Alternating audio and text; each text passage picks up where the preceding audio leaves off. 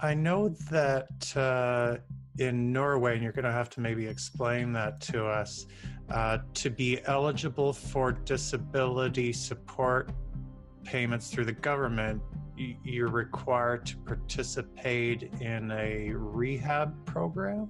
Yes, well, officially, no. And the guidelines, they recommend that patients attend a rehab facility. And it's actually called a work-related rehab facility. And in my case, my doctor have always agreed with me that I'm not well enough to go to one of these rehab centers. I mean, I would survive, but it's geared towards those who are pretty mild and who can walk a little, who can socialize every day without, you know, collapsing. And so we've always agreed that I'm not well enough. And not only would I not benefit, I would most likely get worse, at least temporarily. But a lot of people also get worse permanently. Medical error is purported to be the third leading cause of death in the US, killing 250,000 Americans annually.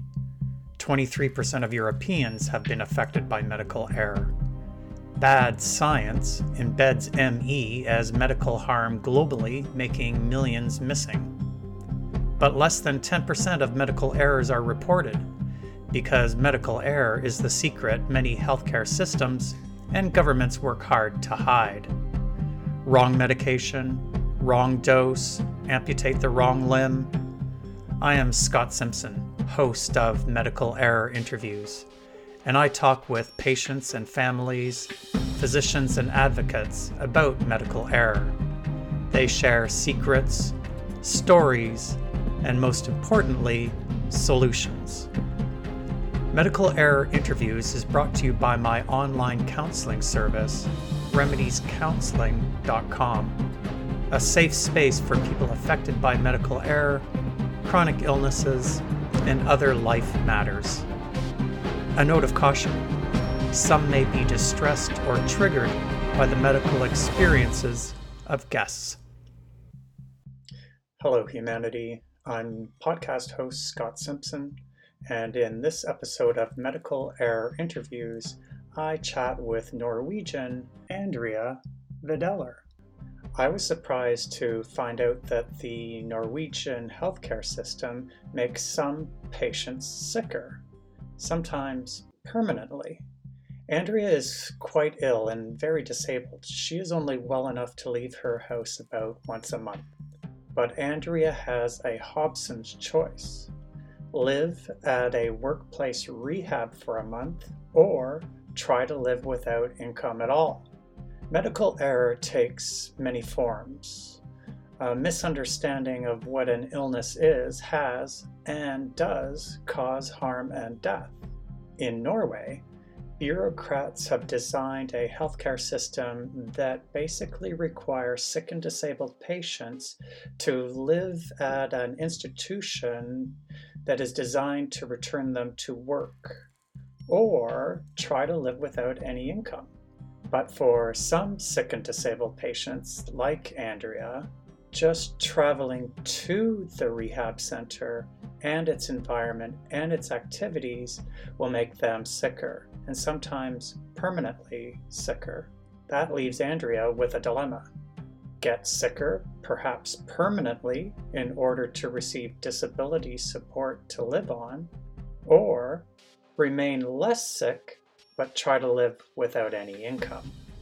If you are experiencing the repercussions of medical error, or are living with a chronic illness, or faced with LGBT issues, or any of life's other challenges, you can book an online video counseling appointment with me through my website at remediescounseling.com.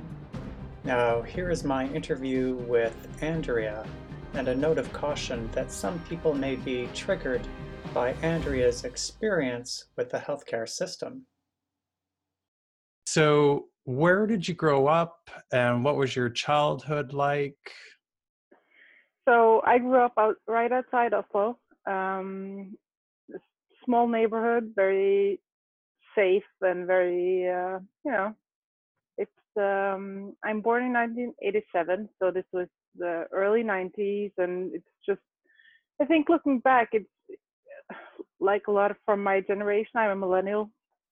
It's almost absurdly idyllic, in retrospect. So I had a very nice childhood. I was not very athletic, but still very active. Like we would go hiking and swimming and ride our bikes, and I would play football. And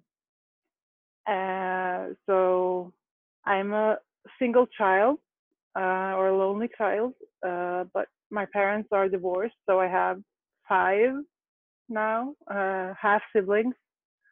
So, but it was a very functional divorce, and so it's always been a very like everyone's a family. It's always been a very good environment to grow up in.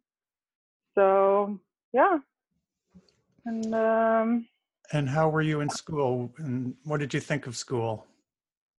I loved school. Yeah, I was an excellent student. I loved school. I loved reading. I would always read like 3 books at a time just to make sure there were no gaps without a book. That was my worst nightmare for my entire childhood and adolescence. It was like going so much of a day without a book was like the biggest horror I could imagine. And Andrea, why was that such a big horror? Not just because I loved reading, Oh. or I still do. It's a struggle now. So, but that was yeah. I would go to school, loved school, had a very went to great schools in general, great teachers, great friends. Several of my friends I've been with since I was like 6 years old. And so I'd go to school, and then I would come home and I would read and read and read and read and read. So yeah. And what kind of topics and subjects were you reading about? Well, mostly fiction. I think yeah. By the time I was like 10, 11, I'd already read like every single book in Norwegian that my mother had in the house. So I had to start reading in English because I'd run out. So yeah, no, mostly fiction and a lot of like sci-fi and fantasy. Mostly, I think, in the beginning because the books are longer and they come in very big series of like 10 books of 1,000 pages each, which appealed to me, which it meant I didn't have to run out of books for a long time to come. So yeah, that was a big part of my life up until I started getting ill. Oh, okay, so tell me about that. How old were you and what happened? So I didn't get diagnosed with ME or myalgic encephalomyelitis until I was until 2016. But in 2006, at 19, I got an infection and another infection and another one. And over the course of 2 months, yeah, I had those 3 infections. And after that, like I'd never really been ill before. Up until the age of 19, I'd never really had any major illnesses or anything. I, had the normal colds, but I don't think I'd been away from school a single day in my entire life. And then over those 2 months, when I was 19, I had 3 infections, and after, I remember I tried to go back to the gym to go to a spinning class, and I couldn't even finish the first 15 minutes. I couldn't finish the warm up because my lung capacity was reduced by 50%. So that's where it started. Like my lung capacity was so reduced, and it improved slowly over the next year or so. But by then I was starting to have some real like issues with my stomach, a lot of stomach aches and pains, and it took like 2 years to figure out that I developed lactose intolerance, which is pretty uncommon in Scandinavia. Um, so probably a result from all the antibiotics and everything. And so I started to eat, you know, lactose free, and that improved. But by then my esophagus was inflamed and I had an ulcer, and I figured that out. But by then I had developed asthma, and I'd gone off to study at university in another city. And so it seemed like every year there was something new. I deal with one problem and another popped up. And there was a new infection, a new virus, a new something. And we'd figure it out, and I'd adjust my diet or my activity or whatever. But there was always something. And every semester I would be more tired, more exhausted, and I would crash really hard every vacation. But I mean, I was still studying full time. I was still doing a lot of volunteer work. I was still working part time and working out. Um, so it's most of the time I did really well and I was having a blast. I loved being a student and going to university and partying, and but then the rest of the time I was, you know, struggling and something was wrong and I couldn't figure out what it was, and it just kept coming back each semester. So during this So period of time, did you have any sections in there where you were totally healthy, totally recovered, be able to do anything you wanted to physically? I'd say yes. So this is why I don't actually think I had ME at the time. Something was obviously wrong, but I had periods of time where I was working out 8 times a week and like going running in the morning and doing strength training in the afternoon and school in between and work after. And so there were definitely periods that were totally fine, although they were few and far in between. Uh, I did lead a completely normal life. I just I was tired a lot of the time, and it kept getting worse. And I, um, yeah, there was always something. And I think by the end of 2010, I was really struggling. And the spring of 2011, I barely managed to do my coursework. But then I went to Brazil for a year to study. And that year in the warm climate with reduce the workload and just like all the afternoons spent on the beach, it did wonders. Admittedly, I started the year by having to remove my appendix, but that year in the sun really helped. And I came back to Trondheim, where I was studying in 2012, feeling really good. And I think the fall of 2012, that's the best shape I've been in my life. I was really well trained. I was doing really well at school. This was my post-grad years, and I was doing a lot of volunteering at the student society and working and feeling it was amazing.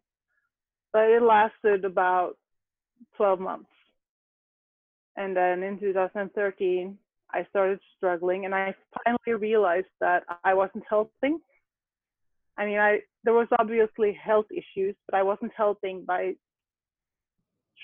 like I kept trying to push through and do more and just say yes to more things to make it happen. And so I finally started to realize I needed to slow down.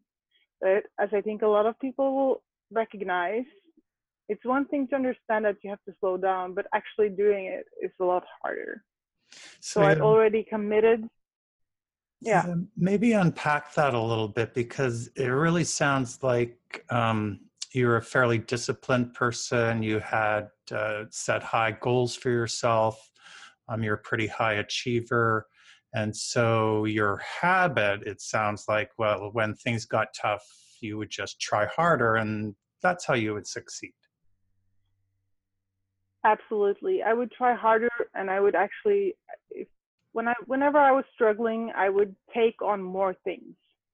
Because I think, as uh, as we all know, like when you're starting something new, you have a lot of enthusiasm, and it's adrenaline, and it's fun, and you can get so far on that initial enthusiasm. So I started to use that as a lifeline. So whenever I was struggling and really exhausted and not managing, I would start something new, because then I would get that boost of enthusiasm and motivation, and that could like get me a little bit further. So I definitely had a lot on my plate, and but I also had a lot of fun. I mean, I loved being busy.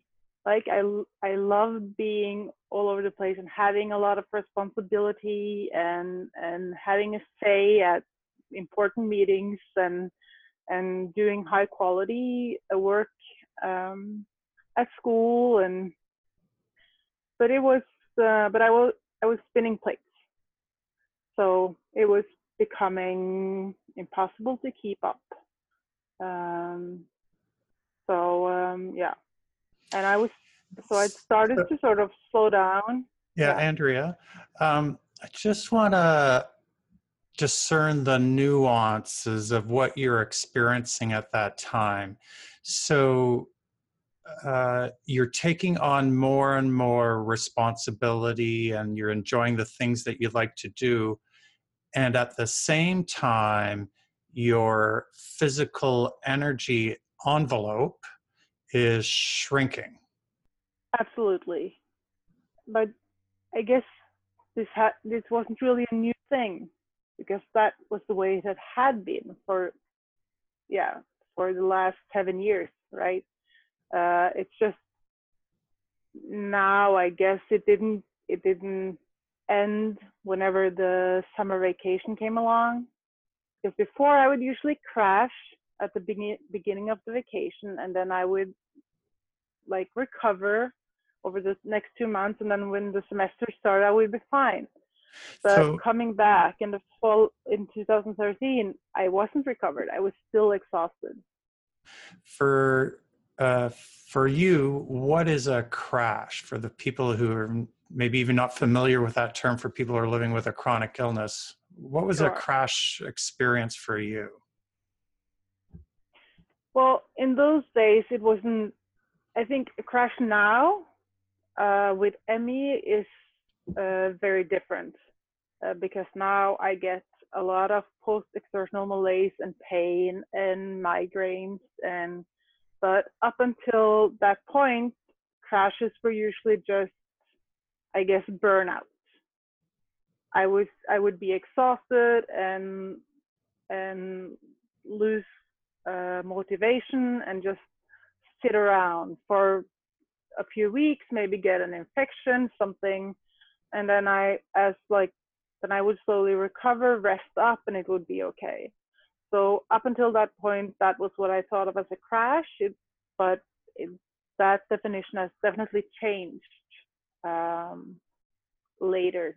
But in 2013, in September, I think I went for my usual morning run, and I got about 500 meters, and my body stopped working, and I crawled home. And that afternoon, I had my first migraine, and it lasted 5 days.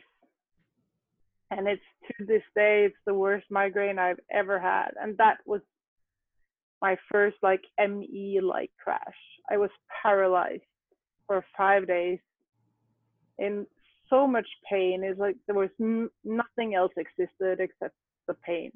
So that was that's what I consider like the start of what later became ME, I think. So that must have been very frightening to, go out for a run, feeling A-okay, and then feeling so sick 500 meters into it, barely able to get home, and then to experience multiple days of incredible migraine pain, which you had not experienced before. So what were you doing in terms of seeking healthcare? You're right. It was extremely scary, especially the run and just feeling my body just, I didn't collapse. I couldn't take another step. Just, I, and it was really frightening. I'd never experienced anything like it. I mean, I'd gotten really tired and had runs I didn't complete, whatever, but I'd never experienced like my body just completely shutting down like that. Um, During the migraine, I didn't really think about anything except the pain. And then when I recovered, I felt totally fine. So I sort of forgot about it. And it's weird, but when you're not aware that something, I don't know, I was maybe so relieved to feel okay that I was just so focused on getting back to my everyday life that I sort of almost, yeah, I pushed it back. But then it happened again. Another month or so later, when the semester was getting to a close, I had another one, and then I went to the doctor because I realized that this is not good and not normal, and I won't be able to finish all my courses this semester. So I needed a doctor's note. But I mean, my doctor and I, we sort of agreed that it was probably stress and overwork. And I got a note from her, and I went back and I sort of scraped together my my projects and classes, and then I moved back to Oslo to write my thesis, and there was a lot of stuff going on. I was working, I was moving, I was starting a design studio with some friends because, why not do more? And by the time I settled down to focus on my thesis, I collapsed. And yeah, and that was the first time I really, really, really, I couldn't open my computer in the morning. I couldn't do anything. And it took me a year And so to recover enough. how come you couldn't Yeah. open your computer? What was stopping you? At that point, it was exhaustion. I think both physical and cognitive. At that time, I was pretty sure I was burned out. It made sense to me. I'd had a lot to do, and I'd heard of others who were burned out. And So you go with that diagnosis, hey, I'm burned out. I just need to rest and I'll be recovered and back to my usual self. and to be fair, I did improve a lot in the next year. And I went back to finish my master project, and I did. I scraped it together. I maybe in 25% of the time I was expected to use, but I did it. And I was thinking like, hey, great. I'm really on my way to recovery. I'm doing everything right. Um, I was sleeping again. I met my current partner at that time. So everything was really looking up. And I was like, okay, yeah, it was definitely burnout. I'm improving. I'm doing great. And I think this is very recognizable for a lot of people because I'd been so low the year before. The fact that I managed to finish my thesis, even if it was at like 25%, felt like being completely well. Like that felt like enough. And I mean, obviously it wasn't, but that's how it felt, just compared to the despair of the earlier year. So I did that, and I was thinking like, yeah, everything is going up, everything is gonna be fine. I'm gonna go back to work, and I'm gonna like exercise more, and I'm gonna like slowly build up, and it's all gonna be fine. And it didn't. I went back to work. It lasted 3 weeks, and it was over. And I went to my doctor, and I said, like, this time I'm not getting better. I'm not. Last year I slowly got better, but now it's not getting better. And that's so in 2016, I think he said, well, have you considered that you might have chronic fatigue syndrome? And I hadn't really done that, but we started to look at that. And at the same time, I went to the chiropractor because I was very locked up between my shoulder blades, and I had a severe immunological reaction to that adjustment. Oh, tell me more about that.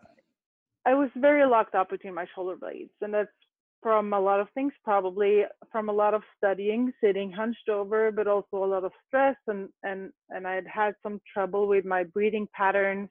It's like a leftover from when I had asthma, and it all just sort of built up, and it was getting really painful. So I went to this really great chiropractor. He's actually really good, and he warned me that this is very locked up, so you'll probably have a reaction.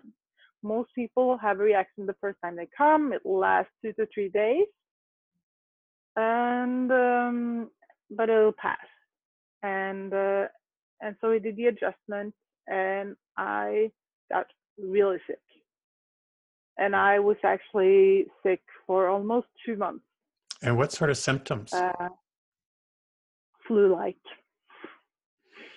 very flu-like, and my back was extremely painful, and it got swollen. Like my entire back was swollen and red, and I would lie like in bed at night screaming because it was so painful, and my partner would put ice on my back to calm it down, and and and um as the pain calmed down, like the flu-like feeling stuck with me. So for almost 2 months, I was feeling really, really sick.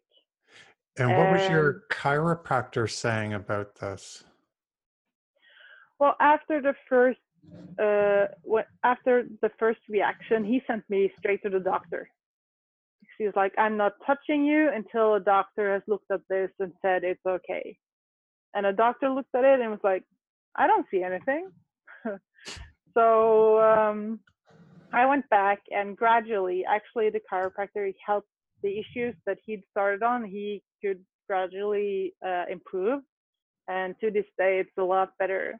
But the flu-like feeling stuck, and from that point, it was pretty clear that I had ME, because it was sort of ironic, really, that my doctor had started me saying, like, I think we should consider CFS, but by the time we finished the evaluation, I definitely had ME, which is, like, in Norway at least, considered sort of two separate things. Okay. Chronic fatigue, or it's ME. So, and how are they categorized differently? What makes chronic fatigue syndrome different from ME in Norway? Well, I think chronic fatigue syndrome is used to describe a lot of things based around chronic fatigue, and it's chronic fatigue without any other explanation.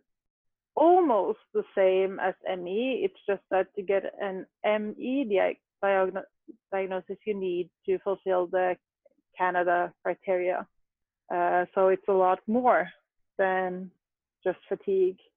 It's post-exertional malaise, it's pain, it's sleep issues, So it's a more specific diagnosis. Okay. So what was it, how did it feel to get that diagnosis? Well, I mean, in a way, I already knew it was true. I'm resourceful, and I'm a nerd. So the first thing I did when this came up was read all about it. And so I already knew. To me, it made perfect sense. And I mean, I could check every symptom. So it was pretty clear to me. So getting the diagnosis from the specialist was mostly a relief just to get it done. But then, of course, and at that time, I think my doctor said, well, most people, not many get totally well, but most people will improve enough to like get back to a normal life within 5 to 7 years. So I was like, okay, that makes sense. And I think actually as a starting point, that's not a bad place to start. If you're gonna start with you'll never get well, that's not. I'm not sure that's helpful. You need some time to sort of get into it. And I mean, some people do improve enough to get back to at least the partial, like part-time work. So it sounds like there wasn't any attempt to label your symptoms as being purely psychological, that there was an acknowledgement that there was something, physically wrong with you.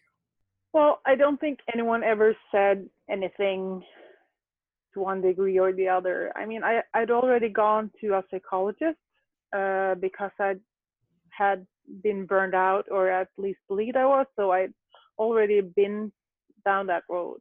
So I was sort of already processed through that part of the system. And so everyone, like every doctor I spoke to would be like, oh yeah, but the psychologist doesn't think there's anything psychologically wrong with you. So that's fine. Well, most doctors don't really know a lot about ME or CFS. And I think, and to be honest, there's not a lot to know. So I think they just they don't, but I was very lucky in that all the doctors that I had to do with in this regard just didn't pass judgments one way or the other. They yeah, you're obviously sick. We believe that you're actually trying to get better and you're not having any success doing it. You're highly educated, you're articulate. We believe you. It's probably we don't know what to do about it, but yeah, I've been very lucky in that regard. Absolutely. Now, I know that in Norway, and you're going to have to maybe explain that to us, to be eligible for disability support payments through the government, you're required to participate in a rehab program? Yes. Well, officially, no. It's this stems from the national guidelines for chronic fatigue syndrome and myalgic encephalomyelitis in Norway. And the guidelines, they recommend that patients attend a rehab facility. And it's actually called a work-related rehab facility. Because in most instances, the goal is to get you closer to be able to work or to work more. And this is something that's available to most people with chronic disease and also people that have been in accidents or whatever, that for some reason or other need to learn to adapt to a new way of life. And so it's a recommendation along with a management class. And I guess it's a requirement to offer us the rehab, but legally they're not allowed to demand that you do anything that could make you worse. On paper, they can't make you do it. In reality, it's not that simple. Most of us start out going on a temporary benefit, like an unemployment benefit, but it's geared towards those of us that are too ill to work. And it's something to be on while they figure out if you can get back to work or not, right? To be able to apply for permanent disability benefits, you have to check a long list of boxes. And those boxes are taken from the guideline, and typically it's diagnosis by a specialist, preferably a second-hand opinion, psychological evaluation. Well, for ME treatment is not really, there's no treatment. So it's it's mostly rest, and then there's the management class and or the rehab, as well as the work assessments. There are several divisions of the work and pension department that evaluate these applications. It's the local offices that recommend that you apply. My caseworker, she's a really sweet and really helpful young lady, she's about my age. and if my doctor told her that no, Andrea is not well enough to go to a rehab center, she would probably be okay. Then if you're not well enough, we can't make you, so then I'll recommend you apply for a benefit or disability benefit. The application would then be sent to another division that would process it.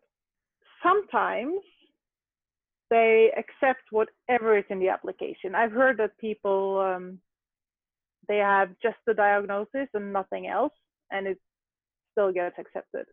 But mostly, if you haven't checked all the boxes, they automatically deny it. And then you can appeal. And most people will win the appeal. It's just that the appeal will take 6 to 12 months. And during those 6 to 12 months, you're not eligible for any kind of benefit. So if you don't check all the boxes, and that means if you haven't been to rehab before you apply, your application will most likely be denied, and you can appeal, and the appeal is quite likely to be successful. It's just that you'll be 6 to 12 months without any income. Wow. Yeah.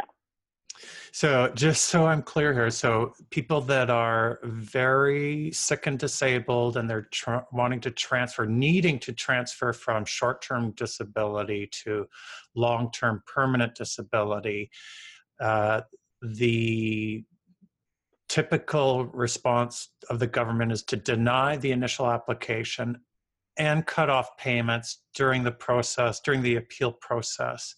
And most people succeed in the appeal process, but by that time, they may be out of food, out of home, out of medication. Yep. So in my case, and you have the rules have been changed. So the temporary benefits are pretty time limited. To begin with, it's hard to get everything done in the time frame they've set. And in my case, my doctor have always agreed with me that I'm not well enough to go to one of these rehab centers. I mean, I would survive, but it's geared towards those who are pretty mild and who can walk a little, who can socialize every day without, collapsing. And so we've always agreed that I'm not well enough. And not only would I not benefit, I would most likely get worse, at least temporarily, but a lot of people also get worse permanently. And they do take a lot of care while you're there. They have soundproofed rooms. It's all where, like, the best centers are really ME friendly as far as they can, but it's still, for most of us, just being away from home is too much, right?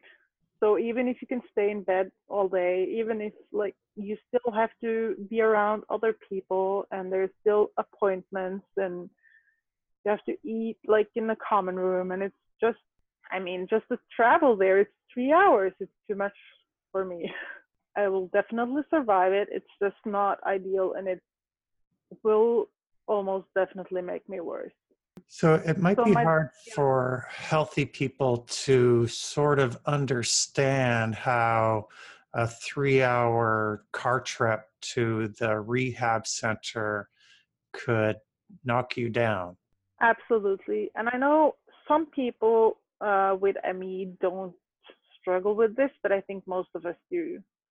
And I'm not sure exactly why a car travel or bus travel or anything is so draining. Vibrating, and there's sounds, and visually it's very stimulating. And I mean, in the summer when I'm usually a lot milder in the summer. I can handle maybe 2 hours. if I have a lot of painkillers beforehand, and if I know there's at least a week until I have to do it again. But I do get really, really ill from it. It will trigger some pretty severe post-exertional malaise. So it's not ideal, but I mean the stay is 4 weeks, so I'll probably recover from that. I mean, so my doctor have always agreed that that won't be beneficial for me, and we've also thought that it's maybe better too to have it like for some time I might need it more, or when it will be appropriate. So like let's not waste it on me now when I can't really benefit, and I do manage my disease well, and I've learned like all I need to know about pacing and etc. So I do really well on my own. So I don't feel like I need it, and I don't think it will help me. So my dilemma is, do I go and risk getting worse, but then I will check that box and I will have the report because that's the point, is sort of the report that they write that gives them a better, like they can document the level of functioning you're actually at, right? They can observe you over 4 weeks, and that's very helpful when you apply for disability. But so do I do that, or do I not go and like not risk getting worse, but then I definitely risk going 12 months without an income? And I'm very lucky and very fortunate in that my mother had a disability insurance on me, which increases because I was a student when I get ill, my benefits are pretty low. It's the minimum amount. But because of the insurance, it's 50% higher. And so I'm actually able to save enough to make sure I have enough to live off for a year. It's still not a very good situation to be in, to be without an income for 12 months. And I mean, my income is pretty low to begin with. So it's not an ideal situation. And of course, for many people, that's not possible to save, right? Many people with ME especially, they don't have the ability to save anything. They're barely like surviving as it is. Some people have young children, and they might have a husband or wife who's also ill or who's also has a low income. So I mean, like legally, they can't make you do anything that will make you worse. But in reality, that's just what they're doing. That is a horrible choice. Do you participate in a month-long rehab, and I'll put that in quotes, that's in all likelihood going to make you sicker and potentially permanently sicker in order to sort of get access to benefits which you're really entitled to? Exactly. And so, I mean, some people have doctors that really understand the disease and can write really good reports, and then they might be able to sort of sideline this. But for me, I just moved back to where I grew up. I have a new doctor. She doesn't know me that well. So, and she doesn't really get ME. She's very like respectful and understanding, but she doesn't have a lot of experience with it. So it's hard for her to sort of evaluate this for me. She doesn't know me well enough, right? So, and I mean, I could take a chance that it'll work out, but. So in the context of medical error, it would seem that the rehab program for ME has an error in assuming that the program is going to rehab somebody with ME. Yes, or actually, like, to be fair, I think it's very helpful to a lot of people with ME.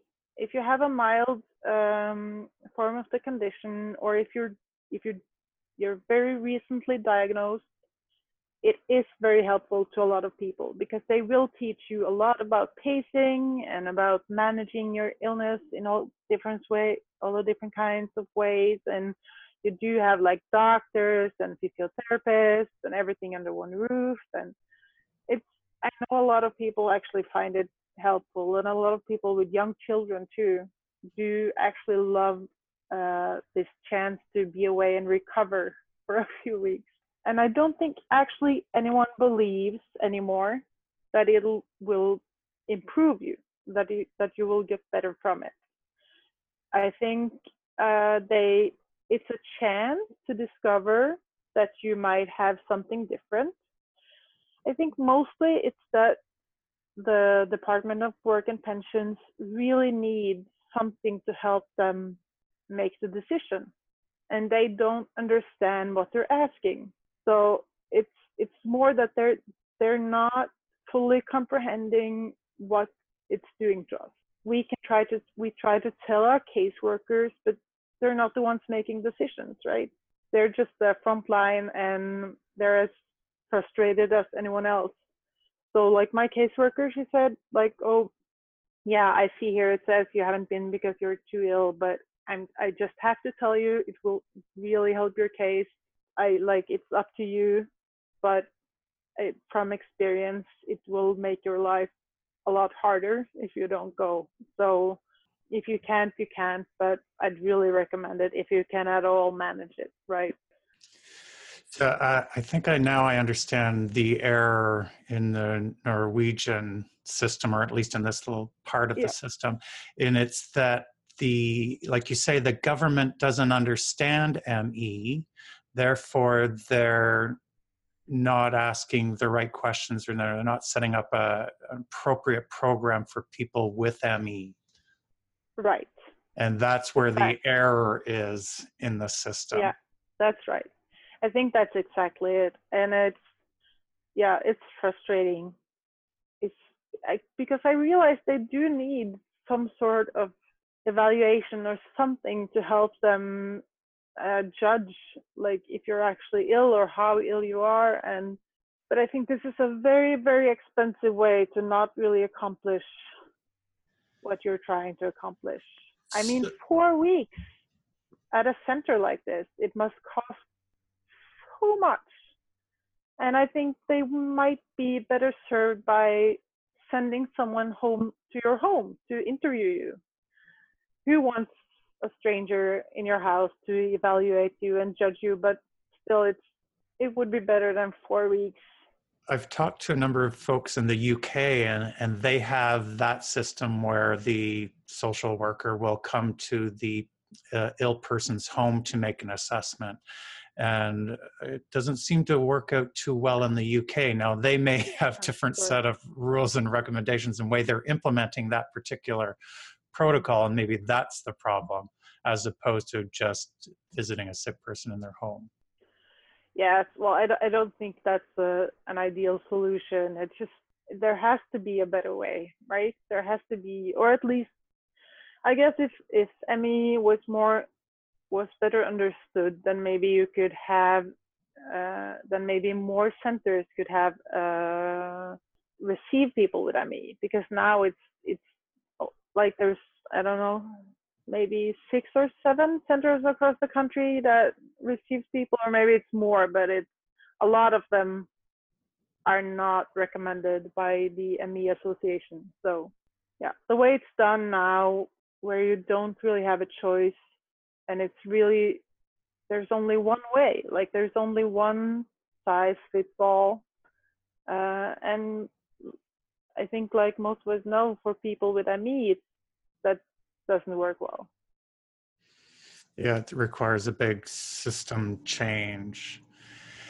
So, Andrea, how have you been managing yourself, your emotions, your thoughts during this period when you had so many hopes and dreams, working towards achieving them, and now you don't have those same hopes and dreams? So how do you deal with that? Well, I mean, it's an up and down sort of battle. I mean, our family motto, or my mother's motto rather, has always been like, it won't help being angry about it, right? Or it won't help being like in a bad mood, which I think is true. It's not always helpful to see it that way, but that's what I keep coming back to. Like, okay, this is the way it is, and I'm angry about it, and I'm sad about it, and I'm really, really hoping it won't last forever. But while I'm here, you just sort of have to make the best you can out of it, right? You have to adjust. What I keep going back to after every like bad period or after every breakdown or whatever is, okay, if this is the way it is forever and always, like, what do I want to do about it? Or not do about it, but what do I want to do with my life given the situation I'm in? And so, at least for the time being, it's pretty impossible for me to work. I do try sometimes to do like small things. I've done some translations online, stuff like that. But I mean, it's I have some pretty significant cognitive issues, so it usually doesn't last long. But I try to focus on managing my finances so that although I don't have a lot now, maybe in the future I will have more room. Like, just because my income's low is not a reason to sort of give up trying to save some of it, right? I do have a partner and we are building a life together. So that's amazing actually, that for except for my health and the fact that I don't work, everything else is pretty much as good as it gets, I think. My partner is amazing and we have a really great life together, and we bought a house now this fall, and I mean, we're looking towards the future, and there's still a future, right? It's not the one I thought I would have or the one I wanted necessarily, but there's a lot of good stuff in it, and I am very fortunate in so many ways. I mean, I've been born and brought up in one of the richest, happiest countries on earth, with a welfare system that's very generous compared to a lot of other places. I have a great family that have been very supportive, and I don't think everyone understands what's going on, maybe, but no one has doubted me or told me to get a grip, except for my very aging grandmother who thinks the baby will probably solve everything. But that's grandmothers for you. And I have my friends who have also been very supportive. So I think I keep trying to remind myself that I do actually have a lot going for me, and that this all sucks, but it's if you just don't think too much about it, it's the rest of it is pretty okay, right? And I think I'll find something to do sometime. Yeah.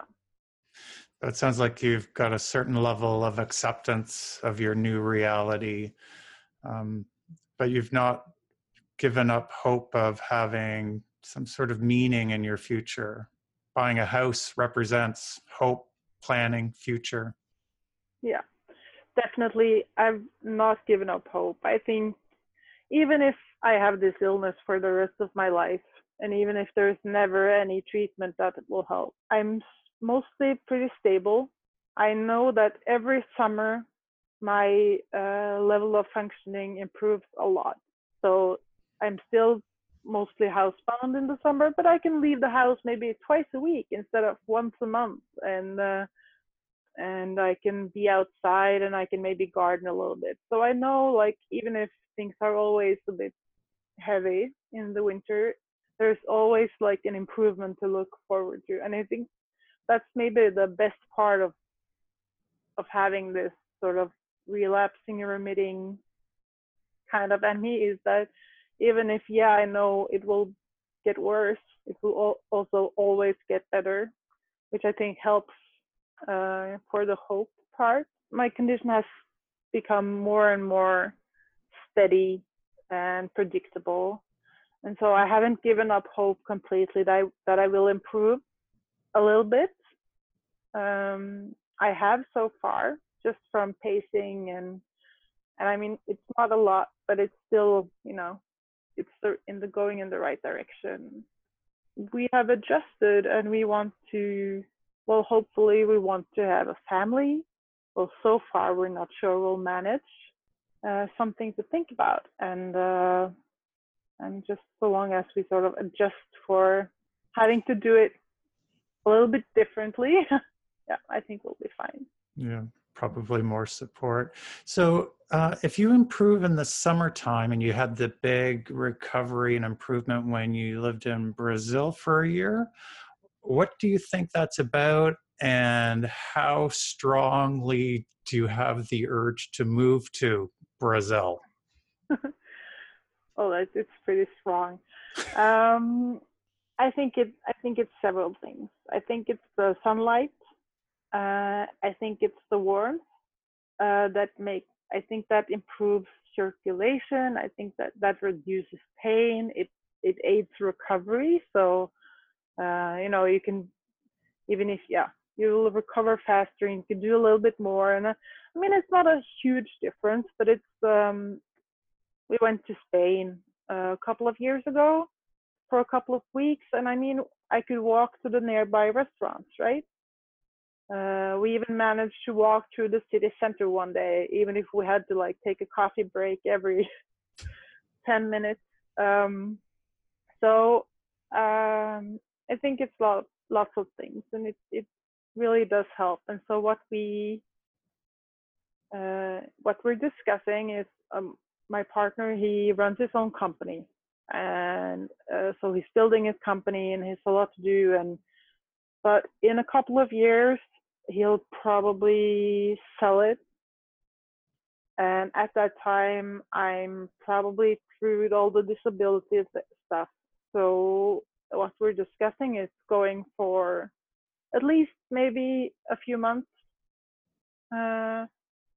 maybe longer, Southern Europe probably, like not too far, and just do what they call a mini retirement and see how that works. So I mean, if we're lucky, maybe I improve enough that I can work a little, right? And maybe that's motivation enough to stay there, or at least stay there in the winter months, or do it every year or every other year or whatever. So it's something we think about, but I mean, we do all have all our family and friends in Norway, so yeah, there's that to consider too. Mm-hmm. So we've been chatting for about an hour now. How much, if at all, is this conversation going to take out of you, and how long will it take you to recover? Oh, it's hard to say. Like, I'm pretty drained now. I don't know if you can see it, but I'm barely keeping my eyes open. Yeah. I think when you're doing something like this, adrenaline helps a lot. It keeps you afloat.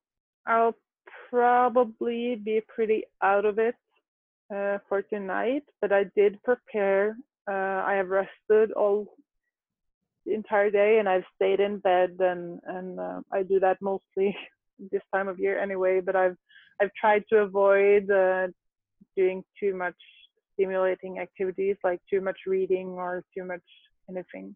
So I'll probably be pretty wired for a while now. And then I'm guessing I'm not going to feel too good tomorrow.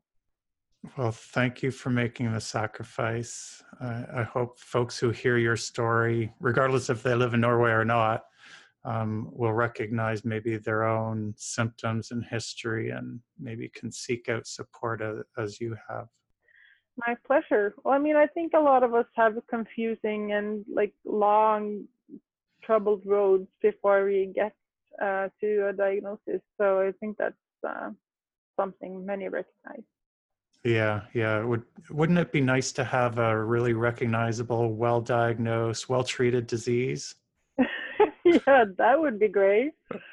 Oh, yeah, and I mean, in a way, I'm also jealous of the people that have ME, but who got it overnight. I mean, that seems so clear cut, but I don't think it's any better in the At least I think it's probably harder to learn to deal with. With the slow onset, harder to deal with.